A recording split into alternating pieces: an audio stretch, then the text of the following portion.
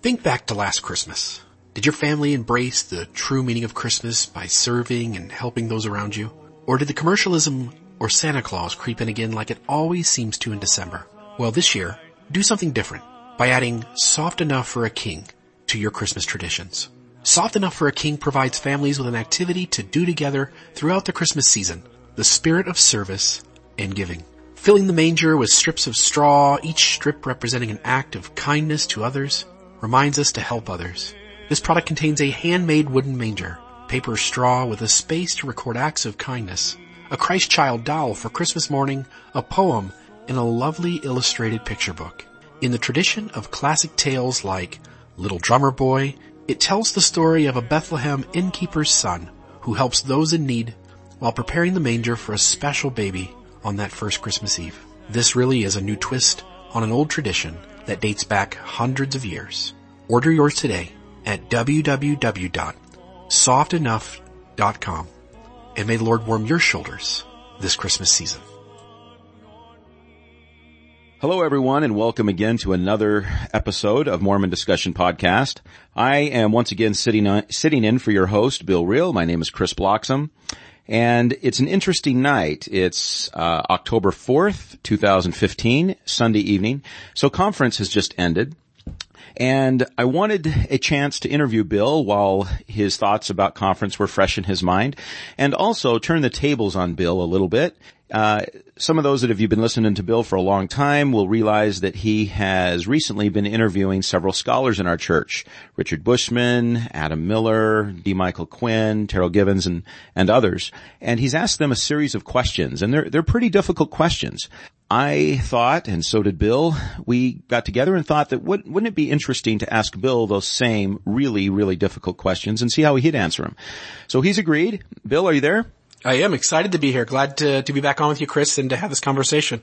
Fantastic. Did you enjoy conference? I loved conference, but I'm, having come through my faith transition, Chris, conference is very different to me. I'm picking it apart. I'm looking for talks that help people going through a faith transition or LGBT, individuals or feminist. And so I just look at conference differently than I did 7 or 8 years ago. Well, I didn't want to spend a lot of time on this, but what if we just briefly hit some of the talks that stood out, and got your feedback while you were still freshly thinking about them? Would that be okay with you? Sounds good. One of the first talks I remember that was kind of cool was Elder Ballard. His talk, he spoke about finding weaknesses in our leaders and that we should seek to see how God is working through them rather than be critical. That's not a bad talk. That's a pretty good message, wouldn't you say? Yeah, and I think the thing he really hit on too was he talked about testimony meetings, and it seemed like he was adamant and kind of rebuking those who like to tell stories and go on, and he simply said, look, be short, be sweet, share a brief testimony. He used the word brief several times.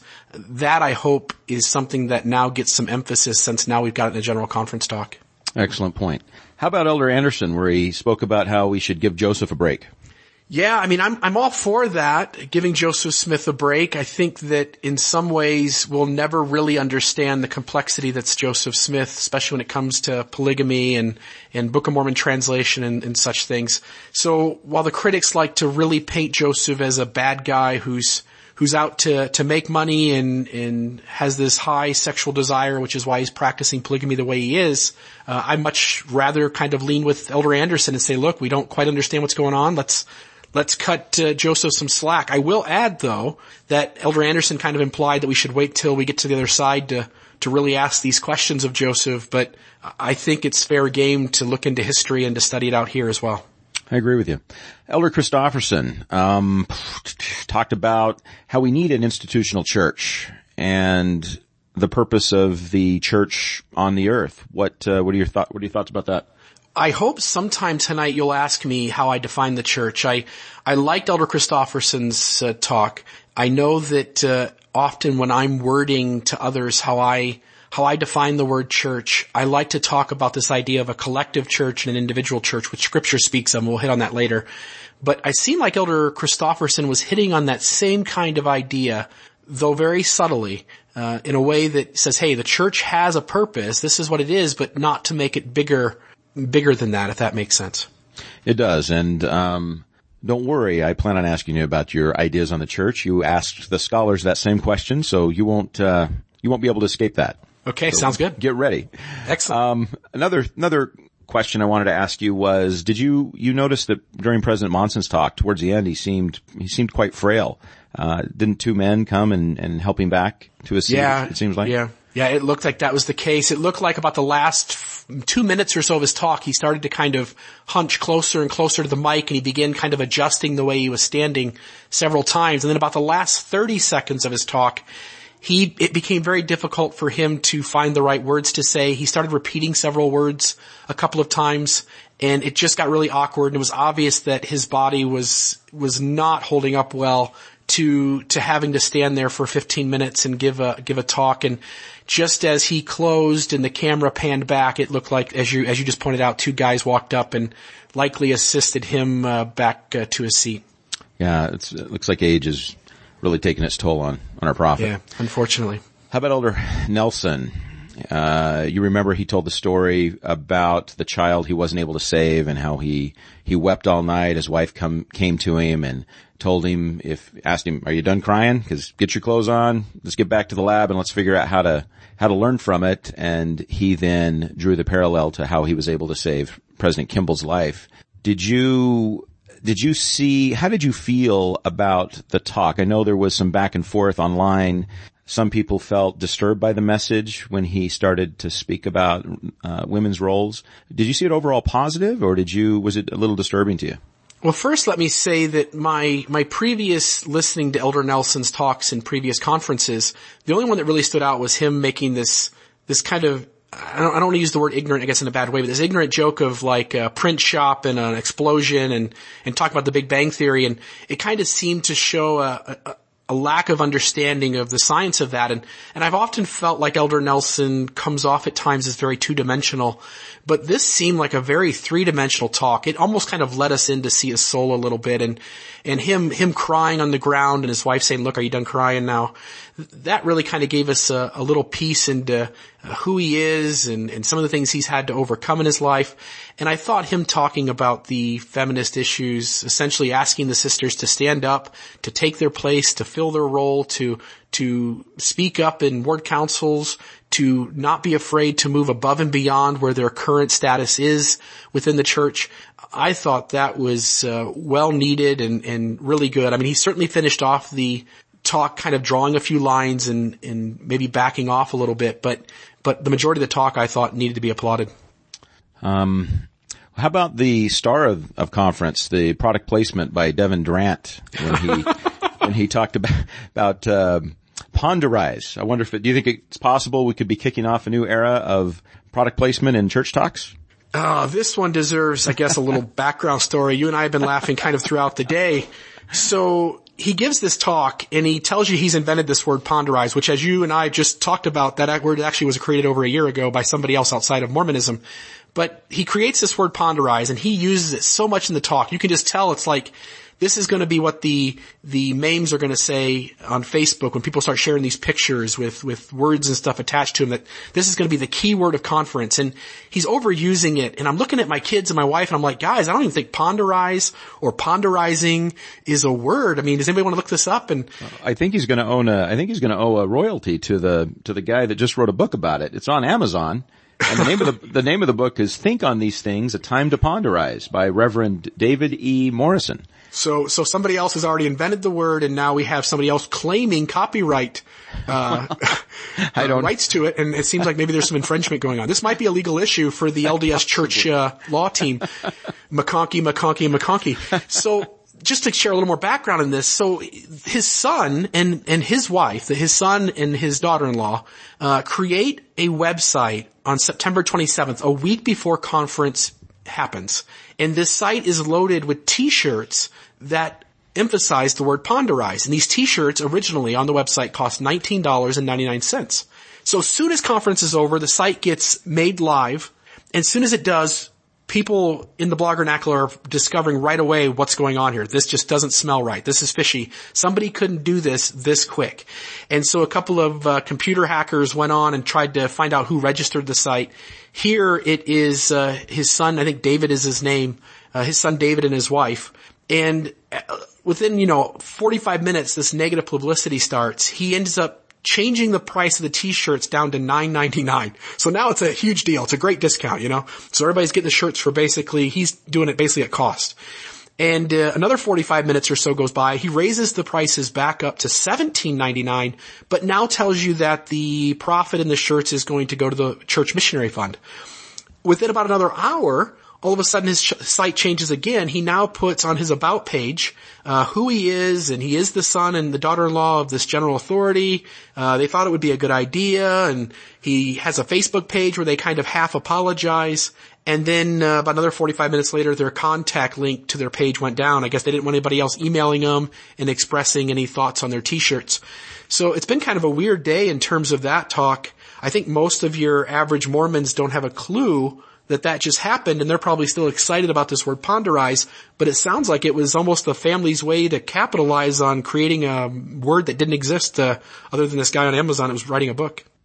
Well, it sounds like when that talk becomes part of the teachings for our times, you'll be able to give quite a lesson on it. Yeah, I think that will make a very exciting lesson to help the adult Sunday school class know where the word ponderize came from and why it was created. That would be good. It'd be appropriate to wear your ponderized t-shirt to church that day instead of a suit and tie? Yeah, I think when they originally did this, they were trying to combine the words ponder and memorize. But somebody on Facebook decided what they really were doing was combining the words ponder and monetize as the way to come up with ponderize.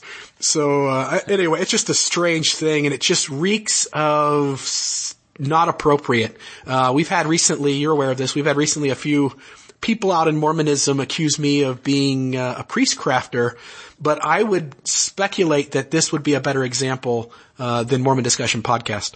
Yeah, this seems like it would be a prime example of priestcraft. Right. I mean, they create a website around a general conference talk before the talk is even given, where they sell t-shirts that publicize the name or the word that the guy uses that never even existed before he gives the talk. It just, well, you gotta give it to him. You got to give him some credit for the business mind there. Yeah, this was definitely in the works for more than a week. This was well planned out. I mean, I'm just picturing the three of them sitting around a dinner table saying, look, okay, so I've got a 15-minute talk to give. I'm thinking what I'll do is I'll just make up a word. We got to figure out a way to, make some money on this. I don't know if that's what happened or not. I'm speculating. I'm saying this allegedly, but it certainly paints a funny picture in our head. Well, let's move on to the questions. But before we move on from conference, let me ask you just one final question. Do you think it's important to look for positive messages during conference, or do you think we ought to take conference like we would a demonstration at college, where we are being presented evidence or being presented thoughts, positions, and we think through them, analyze them, talk about them with our families? Or do you think we should really try to concentrate and only pull out the positive from conference? Well, I think you should do both. I think you should discuss the positive and the negative. I don't think you can have a general conference go by where everything is positive. I know, 7-8 years ago, when I was kind of in that black and white stage, seeing things very rigidly, conference was amazing to me. Every talk touched my soul. And as I went through my faith transition, it got to the point where I was simply looking for just one talk that would speak to my heart. Last general conference, not this past weekend here, but last general conference, it was Elder Uchtdorf's talk on grace, which just absolutely, it was something I could just devour for a month and appreciate and love.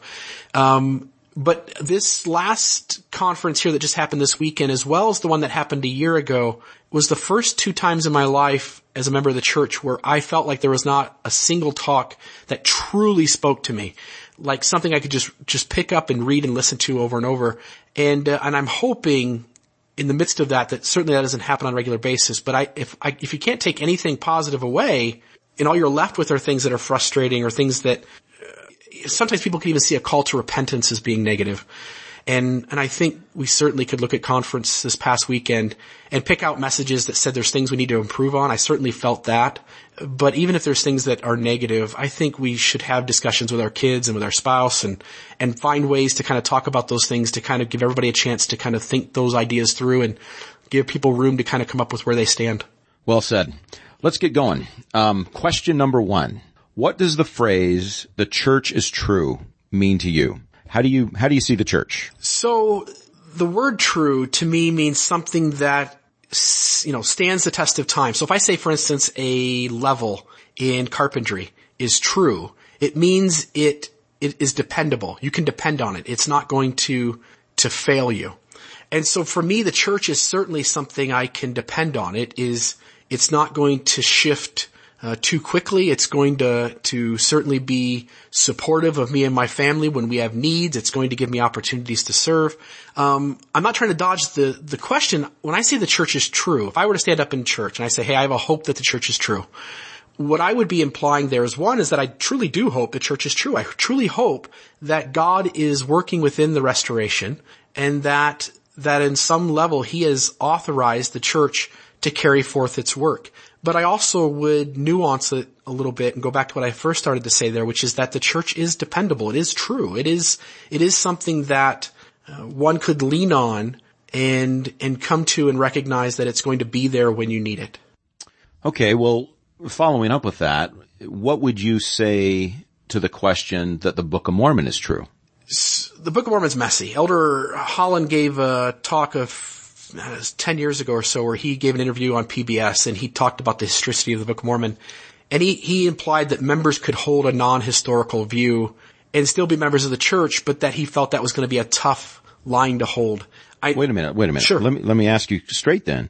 Are you saying that you would support a view where you could become, or you could stay a member of the church, not believing that the Book of Mormon is historically true? That there were no gold plates? Yeah, I think that, well, first off, I'm not saying that's what I actually believe, but yes, I do think that I would allow others and myself, if I ever came to that point, to hold that kind of ground and stay in the church. I think how we define scripture within the church is different than perhaps how scripture was intended to be defined by the authors of it, both in the Old and New Testament. Even LDS leaders have given us room to see different things within the Old Testament, for instance, as figurative. And so where is that line? I don't think there is a hard and fast line. So for some members, if they see the Book of Mormon as scripture, meaning that it draws them closer to God and to Christ, and they choose to, or feel compelled to see that book as non-historical, but still see it as having value and still want to hold the teachings in it as true, then I would certainly want to make room for them within the LDS church to be fully in, fully faithful, fully able to participate. Now, that's going to set up me answering the question of where do I stand on the Book of Mormon. So I hold out hope that the Book of Mormon is about real people, that Nephi really was a real person, that Captain Moroni truly did hold up the title of liberty, that Moroni truly did take a set of gold plates and bury them on a hill for the prophet Joseph Smith to find. But I think I've said this in a previous interview. I no longer care about Book of Mormon historicity. Not that I think it's not historical or that I think it is. Rather, I think the question is too messy to prove one way or the other. And I'm just really comfortable holding the ground that the Book of Mormon is good for me. I like it. It has value to me and my family. It draws me closer to the Savior. I feel like I'm better able to access Christ's grace through the Book of Mormon. And I find its teachings to be true in that they hold up. The fruits of those teachings bear witness in my life. And so from where I stand, I'm perfectly comfortable saying I know the Book of Mormon's true in terms of what it contains, and I hope the Book of Mormon is true in terms of the historicity of what it's about. But I feel really comfortable holding that ground. Okay, fair enough. This next question, though, this is going to be a little harder. I think it's hard for all of us to answer. So I'll try to ask it in a way that is as gentle as possible. I'm assuming that you have spiritual experiences on a regular basis, that you regularly feel the Spirit. How do you distinguish between the Spirit talking to you and your own emotions? It's a great question. It's one I've thought about numerous times as I've tried to answer that question for others and hear what others' perspectives are on that idea. For me, emotion kind of stands on its own. You go to a haunted house, you get scared. If you listen to a song that has a lot of meaning and you're liking the beat, you're going to feel some emotion connected to that. On the other hand, you can also intellectualize things to the nth degree and miss the spirit of things. The scriptures seem to counsel that we learn things both by study and by faith. So the way in which I discern things is so let's just say Elder Nelson's talk today. Elder Nelson gives a talk. I listen to it. I weigh first my feelings on it and also what my mind is telling me in terms of what I know about church history, church theology, about culture, about the way in which people treat each other, about the way in which I think God expects us to serve each other and to treat each other. And I say, does that feel right? Does it feel true? Once I kind of gauge that, then I start thinking about what is said within the scriptures. What kind of declarative statements do we have from God on those issues? And I'll think to myself, okay, what does God have to say about, if God is real and the God of the restoration is real, what does he have to say about this idea, this principle? I'll weigh that. And at some point too, then I've got to take this to the Lord and say, okay, Heavenly Father, there's maybe a little bit of confusion here. I'm thinking this, I'm feeling that. Where do you stand on this? And see if any extra clarity comes. Sometimes it does. Sometimes it does not. And it's a messy thing where you just have to kind of work your way through it the best you can, hope that you're grabbing onto truth as close as you can, but recognizing that even church leaders screw up what they think is truth in major ways, and now admittedly for instance, the race and priesthood essay. So if they can screw it up really bad, then who am I to think that I can nail it perfectly? And so I'm just going to have to become comfortable with that messiness. So let me ask you a practical question. Sure. Do you often give your children blessings if they're sick or going back to school, or blessings of comfort, that type of thing? We do the blessings back to school every year. And if my kids come to me and want a blessing, one of my daughters does that somewhat frequently, where she'll come and say, Daddy, I don't feel good. Can you give me a blessing? And so that certainly does happen. Do you feel that, how do you distinguish between your own feelings as a father and what you want to tell her and what the Spirit is constraining you to say? Is that easy for you? Do you see a clear demarcation line, or is it blurred? It is blurred. And part of that I strike up to the fact that I'm a father and Heavenly Father is a father. And so on some level, the two of us want probably, for the most part, the same things for this child that I care deeply for. Yet at the same time, there's going to be times where, and there have been, where I've given blessings and felt a thought enter my mind that wasn't something that I would have naturally considered to say. And so I strike that up to having come from God. But whether it really does or not, I mean, who of us knows? I mean, how many times have we blessed somebody to get better and they don't? How often have we not blessed somebody to have anything special happen, and a few days later they come up to us and say, hey, I really thank you for that blessing. It meant a lot and it helped a whole bunch in my life. And yet we felt kind of a stupor of thought perhaps in the blessing. Again, I wish there were nice, clean answers for this, but I think when it comes to spirituality and spiritual things, there is no perfect cut and dry way to know for sure that you're receiving inspiration from God. I agree. The reason I ask the question is because I think it's something we all share in common as fellow travelers on Earth. I think it must take a lifetime to figure this out, and possibly we never will. But I appreciate your answer. I appreciate you being willing to take on the question. So most members take the title of prophet to mean someone who regularly speaks with the Savior and is guided and directed in what they say and do by the Savior on a personal face-to-face or a very, very intimate basis. How do you define the word prophet? This is, to me, the toughest question you're going to ask tonight, knowing what I've asked the other interviewees that I've talked to. Because this is a temple question in the sense, do I sustain President Monson as prophet, seer, and revelator, and as the only person on the earth who is authorized to exercise all priesthood keys? And then do I sustain the Quorum of the 12 and the First Presidency also as prophets, seers, and revelators? And this is really the temple question I have the most trouble with. And I suspect that a lot of the listeners probably struggle with it as well. The way I look at it is that Bill, let me interrupt you. Why is this one the most difficult question for you? You're throwing me a little bit. There's a lot of hard questions in the church. This is the hardest question for you? This is because so prophets prophesy, seers see, and revelators revelate. And yet I look at the 15 men we've had over the course of my 18, 19 years in the church now, and I see very little prophesying, seeing, and revelation. And I'm talking in terms of the church told me that these men were prophets in the same way that Moses, Noah, and Abraham were prophets. And those men gave very dramatic revelations, performed very dramatic miracles, and spoke face to face with the divine. And in my limited human distanced relationship from those 15 men, since I don't interact with them daily, and I am certainly susceptible to human failings myself, I don't see dramatic miracles, dramatic revelations, or them speaking face to face with the divine in the same way that the church told me those men were just like Moses, Noah, and Abraham.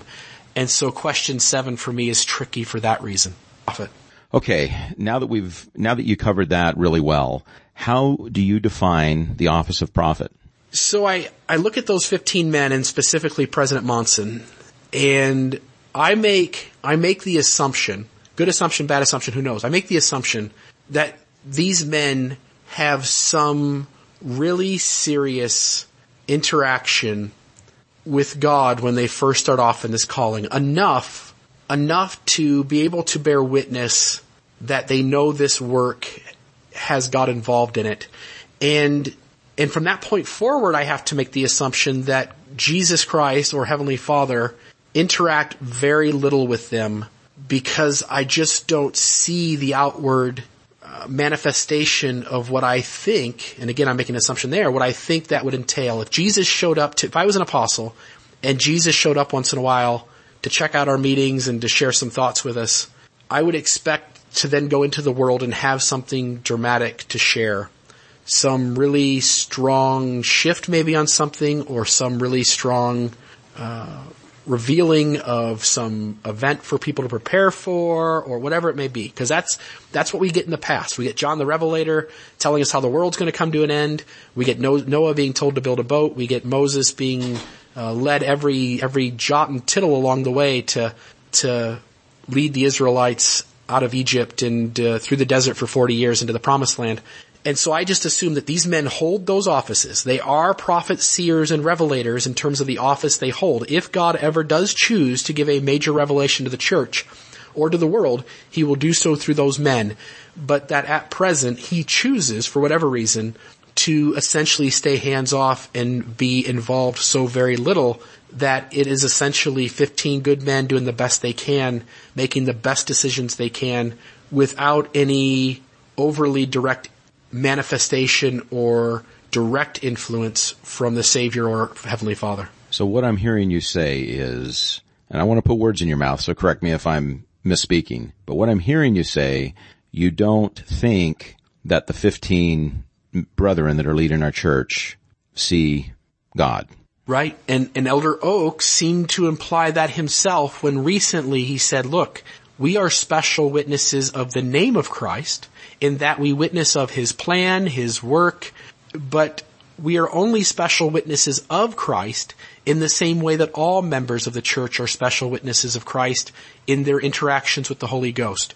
And so I look around at the average member of the church, and I know they haven't spoken face to face with Jesus, and so I have to assume that Elder Oaks is kind of pulling back the curtain a little bit, and he's telling me that, hey, we haven't spoken, at least not often, we haven't spoken directly to Jesus Christ, and hence we are simply working under inspiration of the Holy Ghost, we are working under the influence of the Spirit, and we don't generally, and again, maybe it happens once or twice, but we aren't generally being led directly by the Savior himself. Perhaps those interchanges with the divine are too sacred to discuss. That could be the case, and the brethren in this dispensation seem to indicate that quite often. It does seem odd that prophets, seers, and revelators in past dispensations seemed overly eager to share with you those direct interactions. We could flip through the scriptures and see where Moses and Abraham talked to God face to face. We could see where Peter is in prison and tells us that 2 angels come and deliver him from prison. We are told that when the Savior is resurrected that an angel moves the rock back, and scriptures are full of those stories. And Joseph Smith himself seems to have given us, and the early leaders in this dispensation seem to have given us visitations of the Savior at the Johnson Farm in Hiram, Ohio, or in the Kirtland Temple, or in Nauvoo. We just get lots of those kinds of stories, and it just seems now the last 100 years these things become way too sacred to share in the midst of a time when people are leaving the church in regardless of what your point is on this, your advantage is on the statistics, people are leaving the church in large numbers, and it would be a great time to stand up and proclaim revelation and say, look, the Lord still speaks. Are you okay? I don't want to interrupt you, but are you completely comfortable, and are you okay following a prophet that by your feeling has probably not seen God? You're okay following a prophet like that? Joseph Smith tells me that a prophet is only a prophet when acting as such. And so I think Joseph himself gives you the room to only hold on to those things that you feel influenced from the Holy Ghost, that it came from God. And so if you feel it didn't come from God, Joseph Smith in that quote seems to give you permission to recognize that a prophet, when not acting as a prophet, is not a prophet. And hence you are not bound by those words. Elder Christofferson and Elder Anderson about 5 years ago reiterated that idea when they said that everything taught by a given leader on a given occasion is not binding on the church. And so again, I feel permission to take those things I feel come from God or testify or reiterate things that came from God in a previous time. And the rest of it, I'm happy to set off to the side until I have a better grasp of where it came from. Okay. The next topic I wanted to cover with you was Scripture. Recently, Elder Bednar was asked a question about women in the priesthood. After he gave his answer, I guess it was to a group of missionaries, a sister missionary asked a follow-up question, and she asked where in the Scripture she could find some of the information that he had been sharing. And his answer was purported to be, I am Scripture.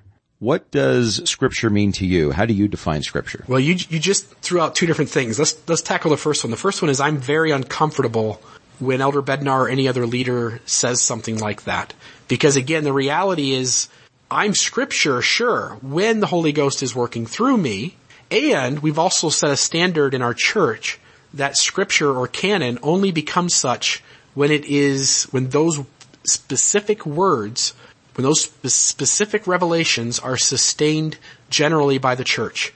And so for any leader to stand up and say, anything out of my mouth, you just take because I am Scripture, that makes me really uncomfortable. Well, Brigham Young used to say that. Yeah. Brigham Young was famous for saying things like that. Yeah, but Brigham Young also taught that the Adam God theory came by revelation and that we should shed another man's blood to redeem him and send him to the celestial kingdom.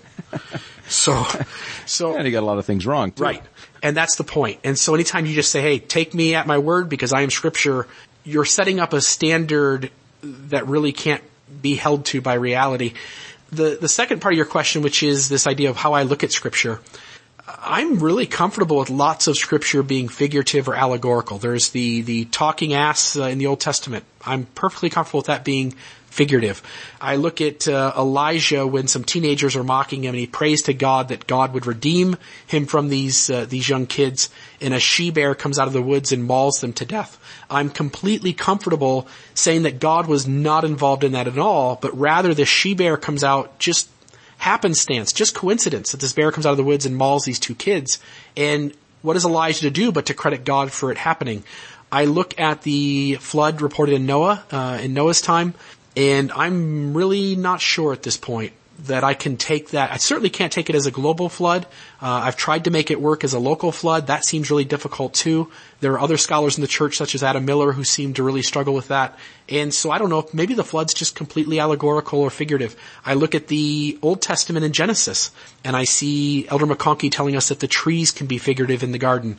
President Kimball told us the rib that Eve was made from could be figurative. President Packer told us that the dirt that Adam was made from was figurative. And we've had other people share ideas that the snake is figurative or the apple is figurative. And so once you make the apple figurative, the snake figurative, the trees figurative, the rib figurative, and the dirt figurative, you have no story left, literal, on this earth of a garden and a creation happening the way the Scriptures tell. Also, Scriptures themselves do this. We have, I think, 7 different creation accounts, 2 in the Old Testament. You've got 1 in the temple. You have 2 or 3 in the Pearl of Great Price. And so you have all these different creation accounts, and they all teach the creation slightly different. Again, I think it gives you room to see these things as figurative. You talk about Brigham Young. Brigham Young was talking to, I think it was a minister of another faith, and he asked this minister, do you believe the Bible? And the minister said every word of it. And Brigham's next response is just to me a really good one-line sentence. He says, well, then you're a bigger believer than I am. And Brigham seemed to be very comfortable with not every story in Scripture being directly from God's mouth, and sometimes even coming from bad people and portraying the story very backwards from perhaps how it really happened. So I hear your answer, and I get it on a practical level, and it's rational and reasonable. But isn't that a pretty dangerous, aren't you kind of on dangerous ground? Because how much of the words in the scriptures are divine and how much are just allegorical? And isn't it kind of simple to say, well, that's allegorical, that's just a story, and this over here is where God's speaking? How do you reconcile that? I don't think leaders of the church have reconciled that. Again, I pointed out the ones that talk about the creation and the fall, parts of it being figurative, for instance. Elder Holland gave a talk at the last conference where he seemed to impose that the fall story had to be taken literally for us to take full advantage of the atonement of Christ as a literal physical event. And so I don't think that even LDS leaders can figure out where to exactly draw that line. And if they can't do it, then certainly I've got the room to run around. You are right, though, that as we travel down this road, it would be very easy for somebody to let go of everything, or to assume that all Scripture is figurative or allegorical or not from God, and to kind of just find their own path. That would make me hesitant. I would be careful not to throw it all away.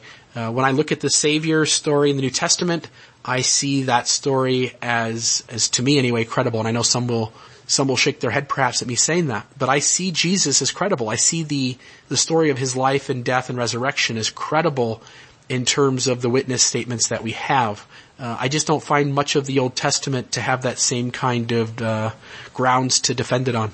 Yeah, if Christ is the God of the Old Testament, he sure doesn't seem like the same guy that we read about in the New Testament. Right. He's punishing people. He's killing, like, genocide of mass amounts of tribes of people and groups of people.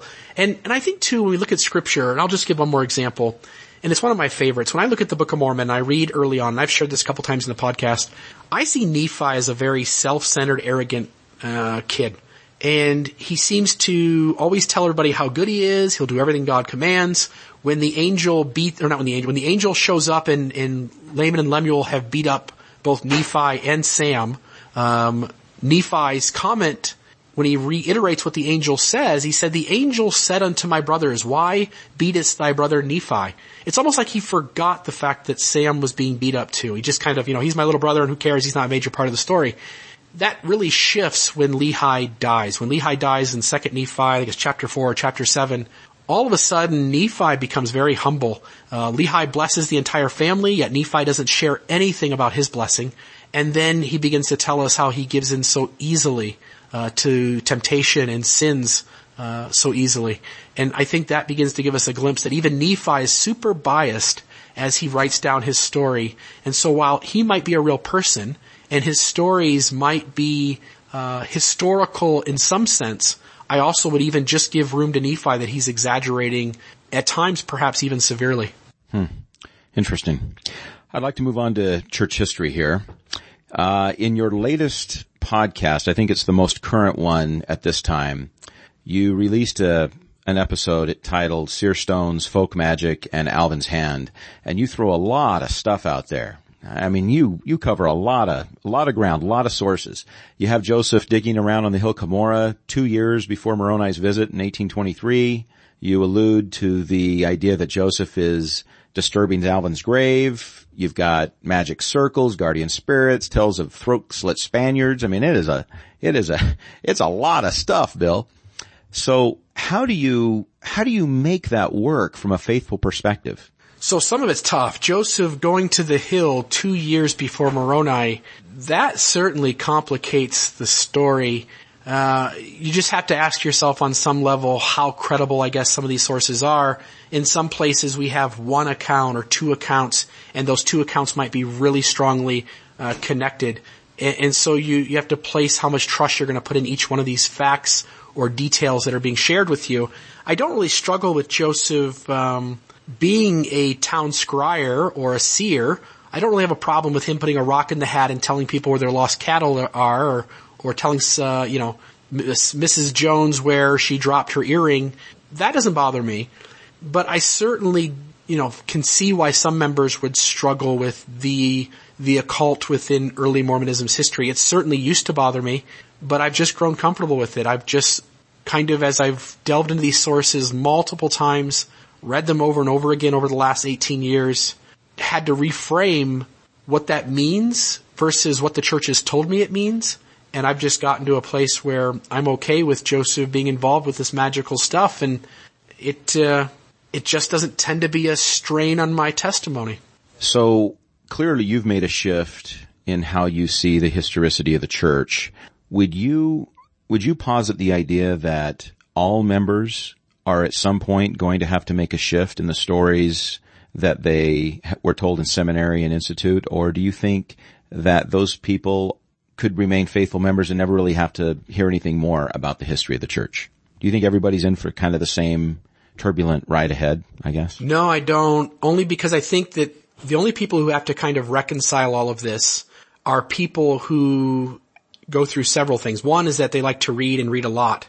If you're one that just stays away from books and you just enjoy going to church for the culture of it and the chance to serve and the chance to be around people you care about, then you may never have to deal with this. I know members in both my ward now and my ward in Ohio who, could live to be 150 and would never think along any of these lines.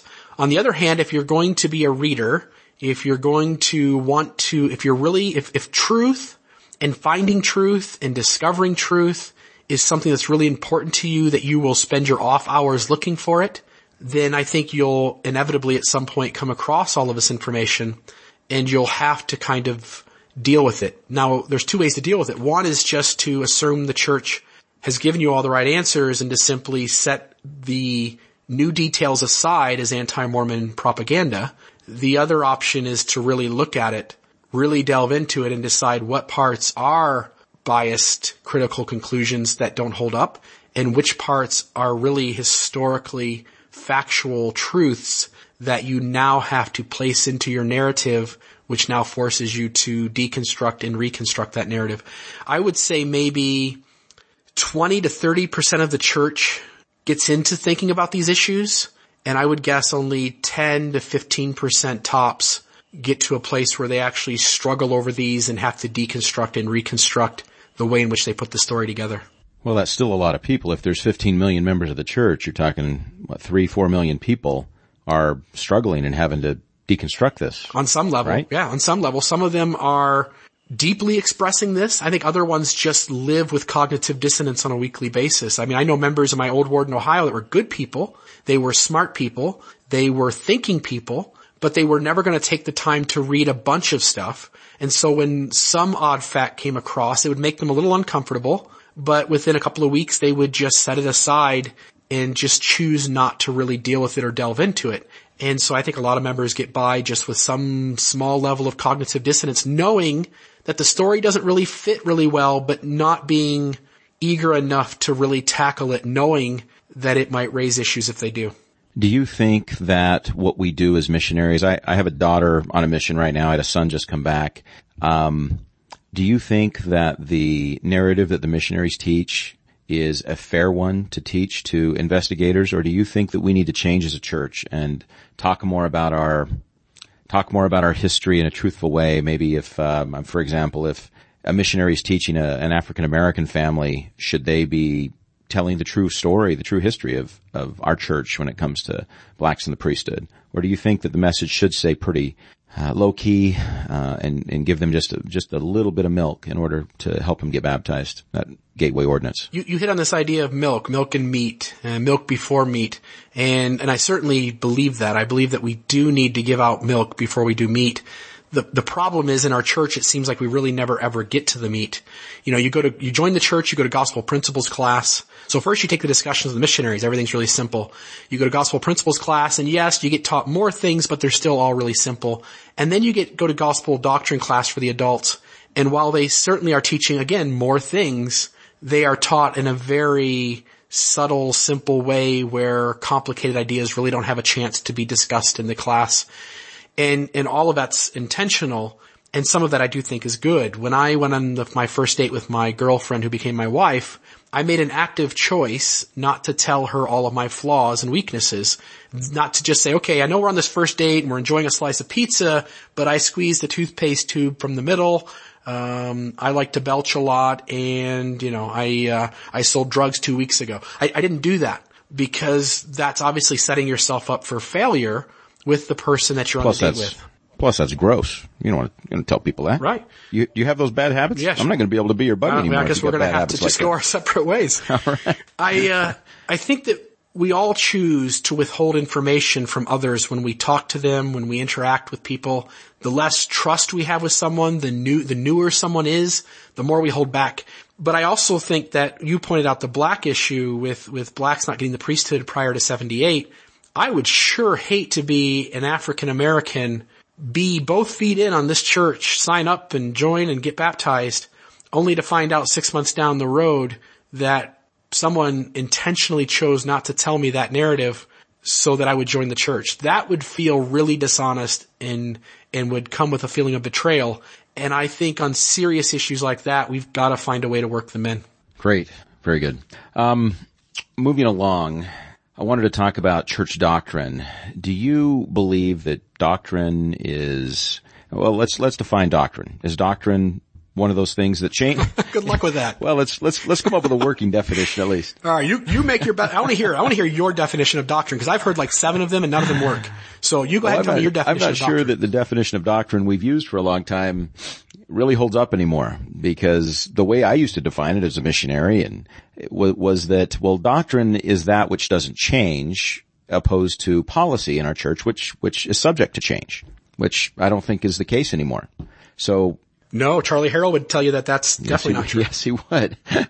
So where do you come down on the view of doctrine in light that there's been doctrines in the past that have changed, especially with the essays that have been released by the church? Some of these issues, especially blacks in the priesthood, used to be a doctrine, and now it's just a disavowed theory.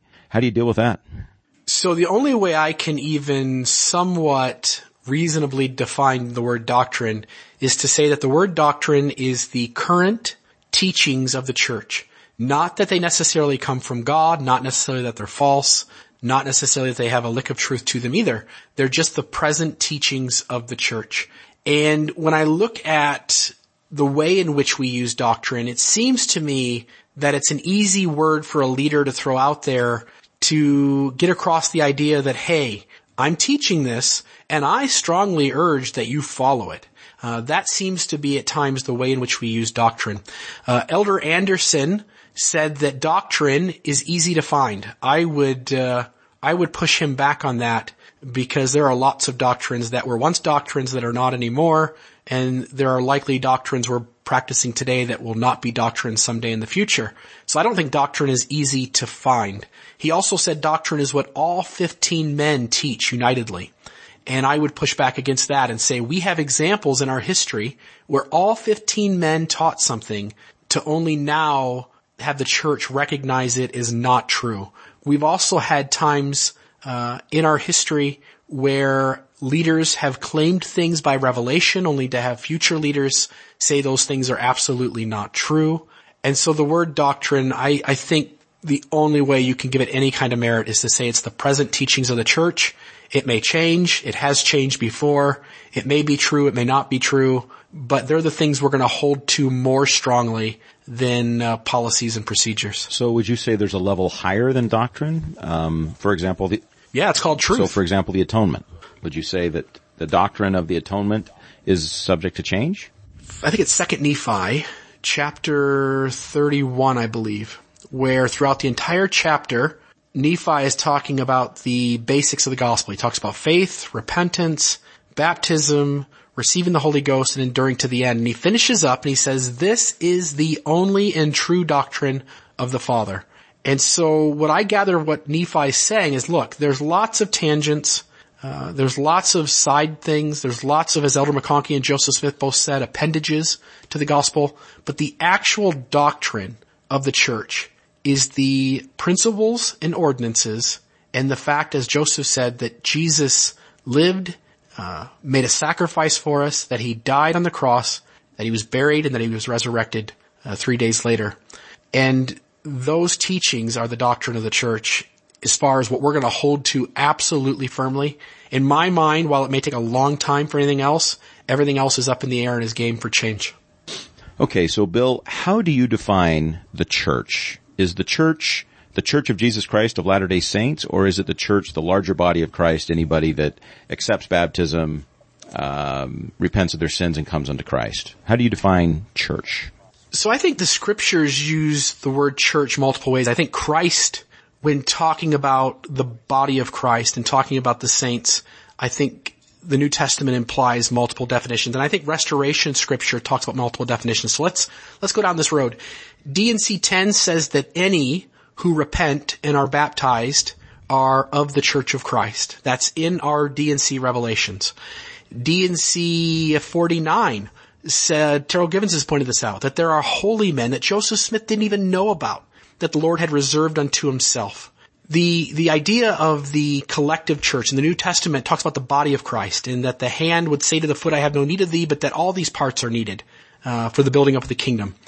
And then I would add another quote, which is Orson F. Whitney, where he talks about non-members, and he says non-members are part of God's process of helping to bring to pass his work, that non-members are among the auxiliaries of the church. And he uses that word auxiliaries. As I sit back and think of the way in which I would frame the word church, D&C 10 talking about whosoever repents and is baptized and comes unto me is of my church.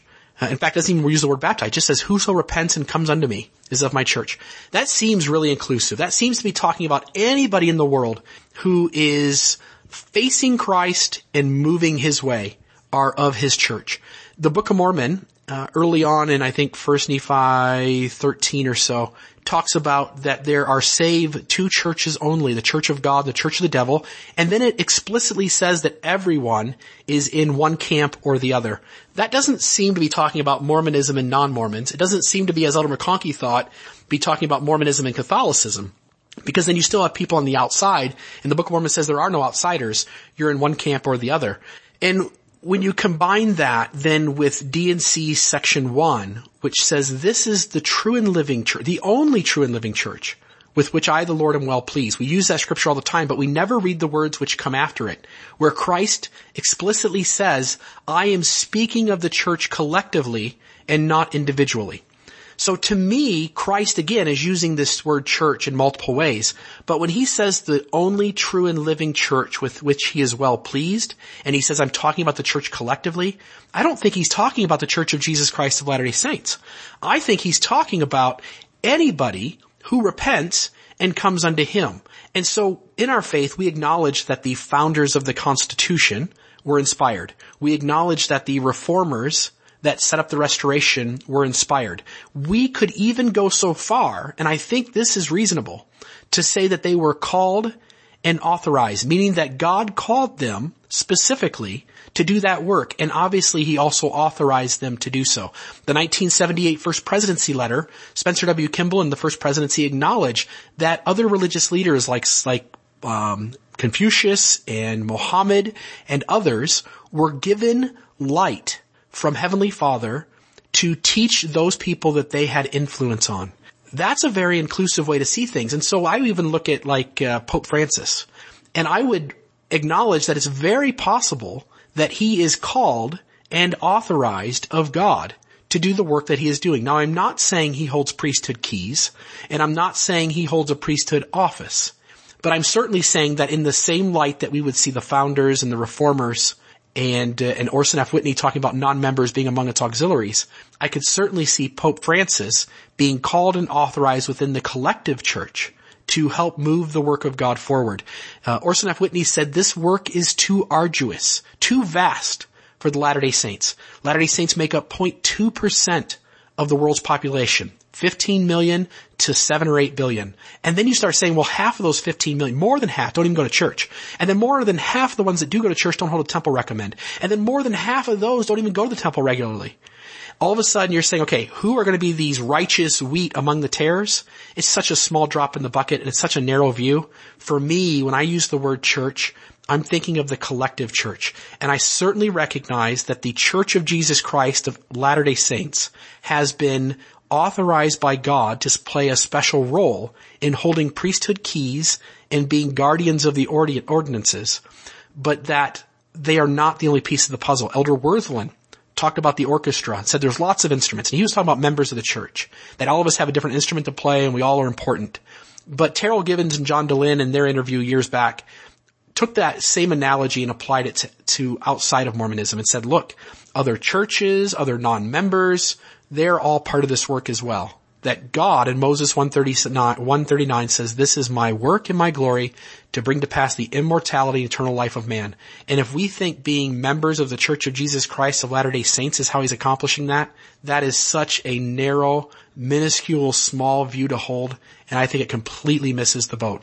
Are the ordinances necessary? Absolutely.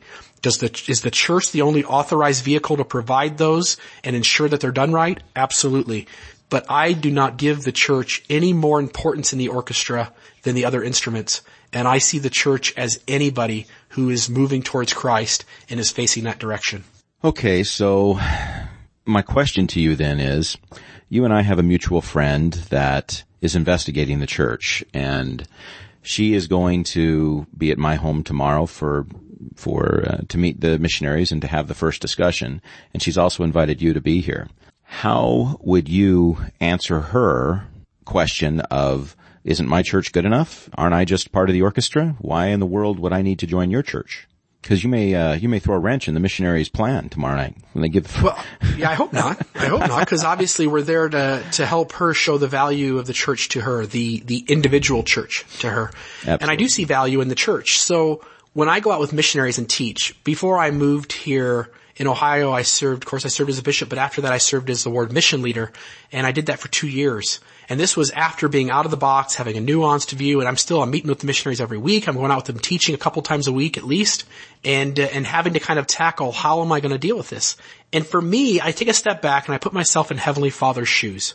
And I say, what does Heavenly Father want? Heavenly Father wants his kids to be happy. He wants his kids to have an opportunity to serve. He wants his children to have a chance to have opportunities for growth. He wants his children to have a support system for when things get difficult. He wants his children, if things get really hard and they fall down, he wants his children to have people around them who love them and who will carry them for a while if need be, to help them out.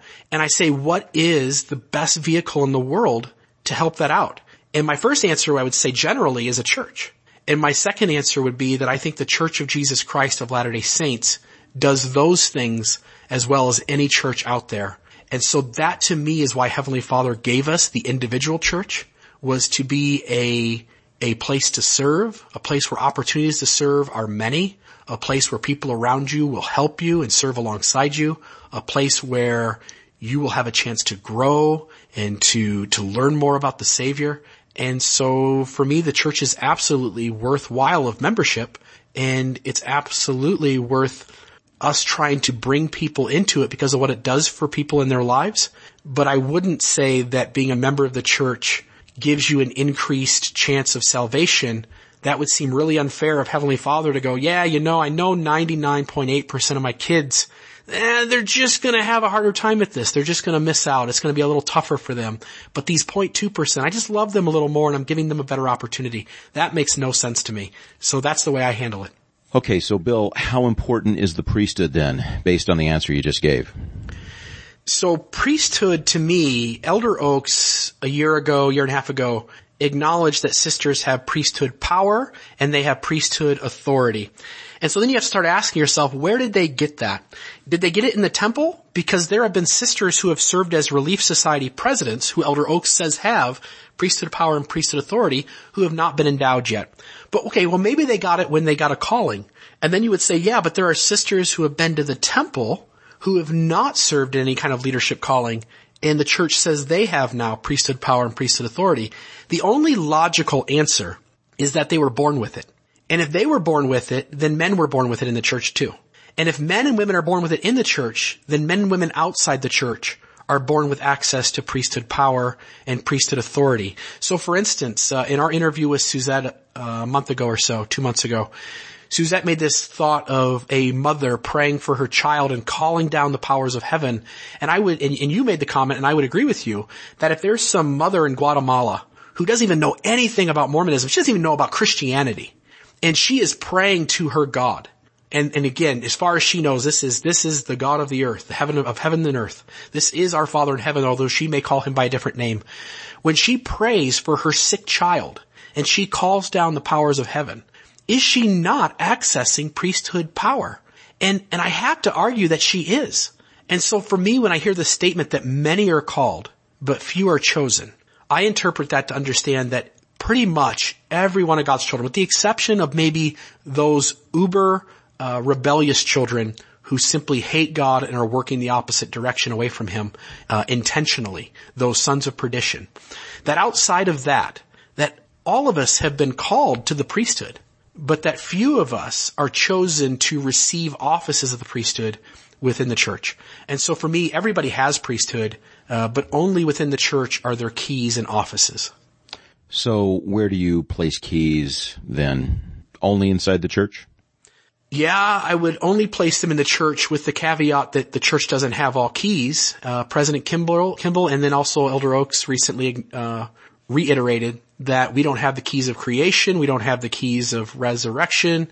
There's other keys that we probably don't have as well. So the church doesn't have all keys, but that it is the only entity upon the earth today in this dispensation that has any keys. So in your view, is this church the only church that's called and authorized to administer the ordinances, the saving ordinances? Yeah, so ordinances to me are necessary, not because they have some magical power to them, not because Jesus sits up in yonder heavens thinking that if little Tommy doesn't get baptized, then all is gone, wrong with the plan of salvation. Rather that, and the easiest way for me to relate this is in the temple interview at the very end, your bishop or stake president is supposed to read you a one-page paper on the garment. And there's a phrase in there that the wearing of the garment is an outward expression of an inner commitment to follow the Lord Jesus Christ. Now, knowing that all of us are severely flawed human beings, that we all have really good moments where we're trying to do the right thing, and we all have really bad moments where we do things that we absolutely regret, that Heavenly Father set up ordinances as markers, as moments in time where we were doing the right thing and promising God to be willing to keep trying. They're there to be a witness to us, not to Him, because God knows the inner heart, right? God does not looketh on the outside, but looketh on the heart. We have that scripture. And so ordinances are a marker in time where we declare that we are willing to make the effort and to keep pressing forward. They're there for us. They're absolutely necessary, but isn't it beautiful when we talk about the individual church versus the collective church, that the individual church was given a stewardship to provide those ordinances for everyone in the collective church, that all who have lived, are living, or will live will receive those ordinances. And so in some way, the church, while defining what it takes to be a member of it, at the end of the day will extend those ordinances to everyone regardless anyway. It's beautiful. I agree completely. It's stuff you've said before. It's nice to hear you repeat it and say it again. You say it so well, and I think it rings so true to so many people. I appreciate you saying it the way you did. The LGBT issue, I know you're an ally. You've done so many things for that, for people struggling or dealing with that, especially in the church. Where are you at now? Have you moved any further into, let me back up. I want to get your thoughts as far as you are willing to go. Have you had anything happen recently? Have you had anybody else reach out to you that you've been able to help? You've done so much for helping people that are trying to stay faithful, trying to stay in the church and deal with this issue at the same time. Where are you at? This is such a sticky, tricky issue. And in so many ways, we as a church have painted ourselves further and further into a corner on it. I I don't think I've ever thought in my head or expressed publicly out in the public arena that I demand or think the doctrines of the church have to change. If the present doctrine of the church did change, I would certainly be excited and happy for it if it meant more inclusiveness of our LGBT brothers and sisters. But I've never demanded that the doctrine change, nor have I thought in my mind that it just has to, that I'm right and the church is wrong. But I will say that our policies do have to change. That presently, what we ask of our gay brothers and sisters is to not act on their normal feelings of attraction. And we don't ask, we ask, so as a straight member of the church, I can go out and I can get married and I can have children and I can have a relationship with my wife and hold her hand and kiss her and take her on a walk and enjoy her companionship and build that life together. And if President Monson came and knocked on my door and sat in my living room and said, Brother Reel, we're going to ask you to go the rest of your life separating that and letting go of it and never working to have that again, I would walk away from the church because that would seem way too hard and too difficult. And I would bet if we could explain it thoroughly enough to 1,000 active members of the church who are straight and gave them that same kind of argument, that a majority of them would say, sorry, I can't do that either. And yet we fully expect our gay brothers and sisters to do that. And it seems unreasonable. It seems way too hard. It seems like too many of our LDS youth are suffering from feeling shamed and ostracized, suffering from depression, and way too many of them are killing themselves. And we also have incidents where parents feel the need to defend the church versus their child. And they take the side of the church and kick their child out of their home, while 6, 7, 8% of people born say that they are gay, that the homeless shelters in Salt Lake City, for instance, have like a 20% of their gay homeless youth are gay. And so on some level, more gay LDS youth percentage-wise are being kicked out of their homes than straight kids. And that just seems like a horrific, harmful thing to have happening. What I hope would happen, Chris, is that we would make room for people who are in loving, caring, legal marriage relationships, whether straight or gay, to be able to be in the church, to be able to participate at least in the preparatory ordinances, such as baptism, perhaps to hold the preparatory priesthood, such as the Aaronic priesthood, and to be welcomed into the ward and be able to at least hold some callings in the ward, so that these people don't just leave, come in one door and then just leave right out and leave the church, which seems to happen with way too many. I don't know what it is, 90% of them aren't staying, and maybe it's even greater than that. And we've just got to do something. It's beautiful, Bill. Your compassion is overwhelming. What policies, though, do you see that we could change, our church could change immediately without changing our theology? So the first thing is church discipline. What kind of sins we choose to have a disciplinary council for and which ones we choose to absolutely not have a disciplinary council for is a policy. When I combine that with the idea that some sins have you being ostracized from the church and other ones have you still participating. So, for instance, I know people who have been, ardent breakers of the word of wisdom, and they've served in callings and been considered active in the church. We've had other members who have been zero tithe payers, and they have been active in the church. I even know of a situation where a husband was separated from his wife. They were not divorced. They were still legally married. They'd been separated for years. He was living with another woman, and we allowed both him and this other woman to be active in the ward and to participate. And yet, for some reason, when we have a gay brother or sister who's doing those same things, who's sinning, if we want to call it that we simply say, sorry, but you can't participate here. And I think we could quickly, easily change that with one first presidency letter from the brethren, and that would at least allow us to kind of temper them feeling like they just have no place to here within our walls. I'd like to kind of enumerate them if you're okay with that. So number one would be let them participate fully at the ward level. And when I say fully, I mean, the church may choose to say, look, we still can't condone this completely. We can't allow a homosexual man to be a bishop. We can't allow a homosexual couple to go to the temple to be sealed. But I would certainly say, look, guys, you could teach primary, you could be a Sunday school counselor, you could be, a teacher for the youth class. I don't see any reason why we couldn't do those things, with one very small change in our policy. And I would also, you're asked to enumerate these. I would say the second one is just stop having church discipline automatically, for these people because we choose as a church which sins we'll have discipline for and which ones we won't. That's not a doctrine. There's nowhere in the doctrine where God says homosexuals need to have a disciplinary council or should have a disciplinary council or could have a disciplinary council, and word of wisdom breakers should just be left alone. We don't have that anywhere. That's a policy, and so we could change that as well. Fantastic. Very good. My final question would be, what other views or nuanced views do you have that would surprise your listeners? Do you have anything else we haven't discussed or you haven't discussed on previous podcasts? Any other nuances? You and I have talked before several times about the fall and the creation. We hit on earlier about it could be figurative.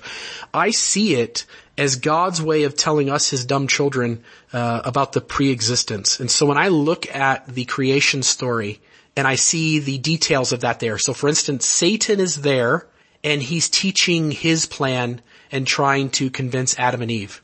Sounds a lot like the pre-existence where Satan was there and presenting his side of the plan. There's no death before the fall in the premortal life. And so there's also no death there's no death before the fall in the garden. There's also no death in the premortal life before we fall and come to earth. There's this idea of being not quite completely informed in the garden. Adam and Eve don't really fully know right from wrong. And I think Heavenly Father was fully acknowledging that in the premortal life, not getting a body left us not fully knowing and understanding what the experiences of life would bring. And so I see lots of those. There's about a dozen of those kind of connecting dots between the garden and the premortal life. When I look at other nuanced views I have, about tithing, I think we've hit on. That's a good one. Thank you for bringing that up. So tithing throughout our church's history has been practiced in multiple ways. There is absolute validity to the idea that tithing could be paid on net or gross, and I would add even surplus. And I think the church even recognizes this. You will almost never really find any kind of substantive talk on tithing that imposes the definition that you should pay on your gross wages. Rather, we are giving a lot of kind of couched words and couch statements that imply that tithing needs to be paid. It's 10% of your interest, meaning income, paid annually, but nothing much more beyond that. And the First Presidency released a statement back in the 70s, I believe it was, where they said that it was up to every member to decide what is an honest tithing, and that nobody was to say more or less than that, and that they were to pay it accordingly, and that was the end of it. They didn't really go out of their way to define it beyond that. And so, me personally, I'll just frankly tell you, I pay on my surplus. I don't think it's the only appropriate way to pay. I think one has the right to go to Heavenly Father, receive inspiration through the Holy Ghost, to know whether they should pay on their gross, their net, or their surplus. And I personally, having taken it to the Lord and worked that out with Him, felt inspired to pay on my surplus. And so that's what I'm doing.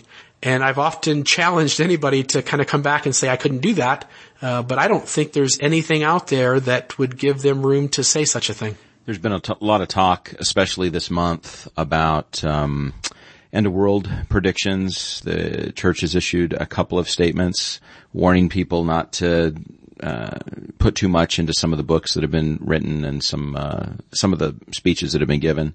Where would you, and if hope you're okay with me asking you just a direct question, if your bishop tomorrow said, Bill, put it all in the pile, it's consecration time, it's the end of the world, what would you do? Would you just follow immediately, or would you have any pause? First off, where did he get it from? I gotta call a stake president and see, if this came down from church headquarters or if he's just gone off the deep end. If this is something that's coming from higher up, then again, I pray about it, and my first inclination would be to lean towards doing it, because at some point I am expecting Christ to come back again. But I will add that unlike those who are kind of setting themselves up for these last days, next Tuesday, actually last Tuesday, right? And with the blood moon and all that stuff going on, that the church has really got some long-term plans here in the work. Even in this past conference just now, there was this quote, I can't remember who said it, Elder Ballard or who, but somebody said something along the lines of, there were still things that needed to happen before Christ comes again.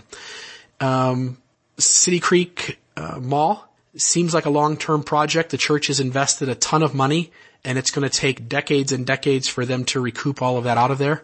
The church recently talked about owning a bunch of land in Florida that they were going to sell off, where a city would be built. That seems kind of like a long-term plan. I just don't see the church as anticipating Christ's return in the next 6 months. But if 5 years from now my bishop says that, it's coming from higher ups, I'm praying about it, I feel good about it, then I guess I would lean towards doing it. So you're saying when your bishop asks you to do something, you still rely on personal revelation? Yeah. Brigham Young talked about not just trusting the elders blindly, that we needed to seek out the Holy Ghost. So if your bishop asks you to work in the state garden, you say, well, hold on a minute. I need to pray about that. You can't go around praying about every single thing that happens, every single thing that's asked of you. I would draw the line at things that I worry will jeopardize or harm a relationship or will harm an individual. Those are the things that I'm really careful of. And so if I'm asked to go volunteer a morning at the steak farm, seems like a no-brainer, I'll go do it. If my bishop asks me to do something that seems like it's going to hurt somebody, marginalize somebody, hurt a relationship, or damage something within a family or an individual, then I'm going to be much more careful and seek out the Holy Ghost first. So you're okay following your leaders. You just want to get confirmation from God first. Right. On serious matters. I remember, serving as a counselor in a bishopric and as a bishop, there were times where where the bishop needed me or I needed my counselors to walk out of the room and be on the same page as me, even if they disagreed. And I certainly respect that within the church, that there are times where when a decision is made, that as one who sustains and supports that leader, you need to walk out and act as if it's your decision, even if it isn't. But there is a line if that decision is going to hurt another person. And so I think most of us are just going to walk through life and do those small things. But like, as you point out, on the big things, I'm going to consult the Holy Ghost. Well, that's it for me, Bill. I've gone through all my questions, and I sure appreciate you talking to me as long as you have. It's almost midnight. I bet your sweet wife has gone to bed. I bet your kids are all in bed. I bet your family's down for the night, and I bet I appreciate you taking the time to talk with me. Dang it, Chris. You know what the problem is? If she goes to bed first, she starts snoring, and then I can't get to sleep. So this could be an all-nighter here. Well, once again, I sure appreciate it. Thank you, Bill. Thank you. Have a great night.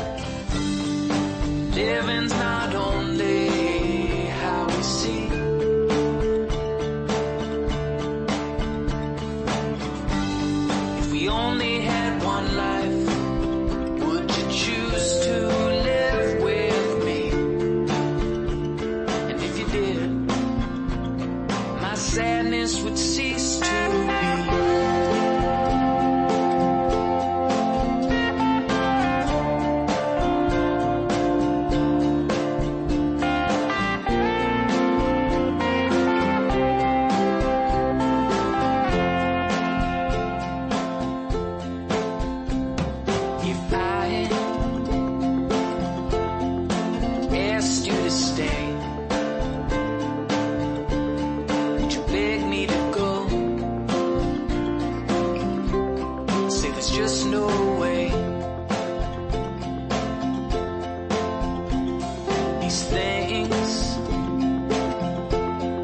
these things that we try to fix in our minds, gotta leave them behind.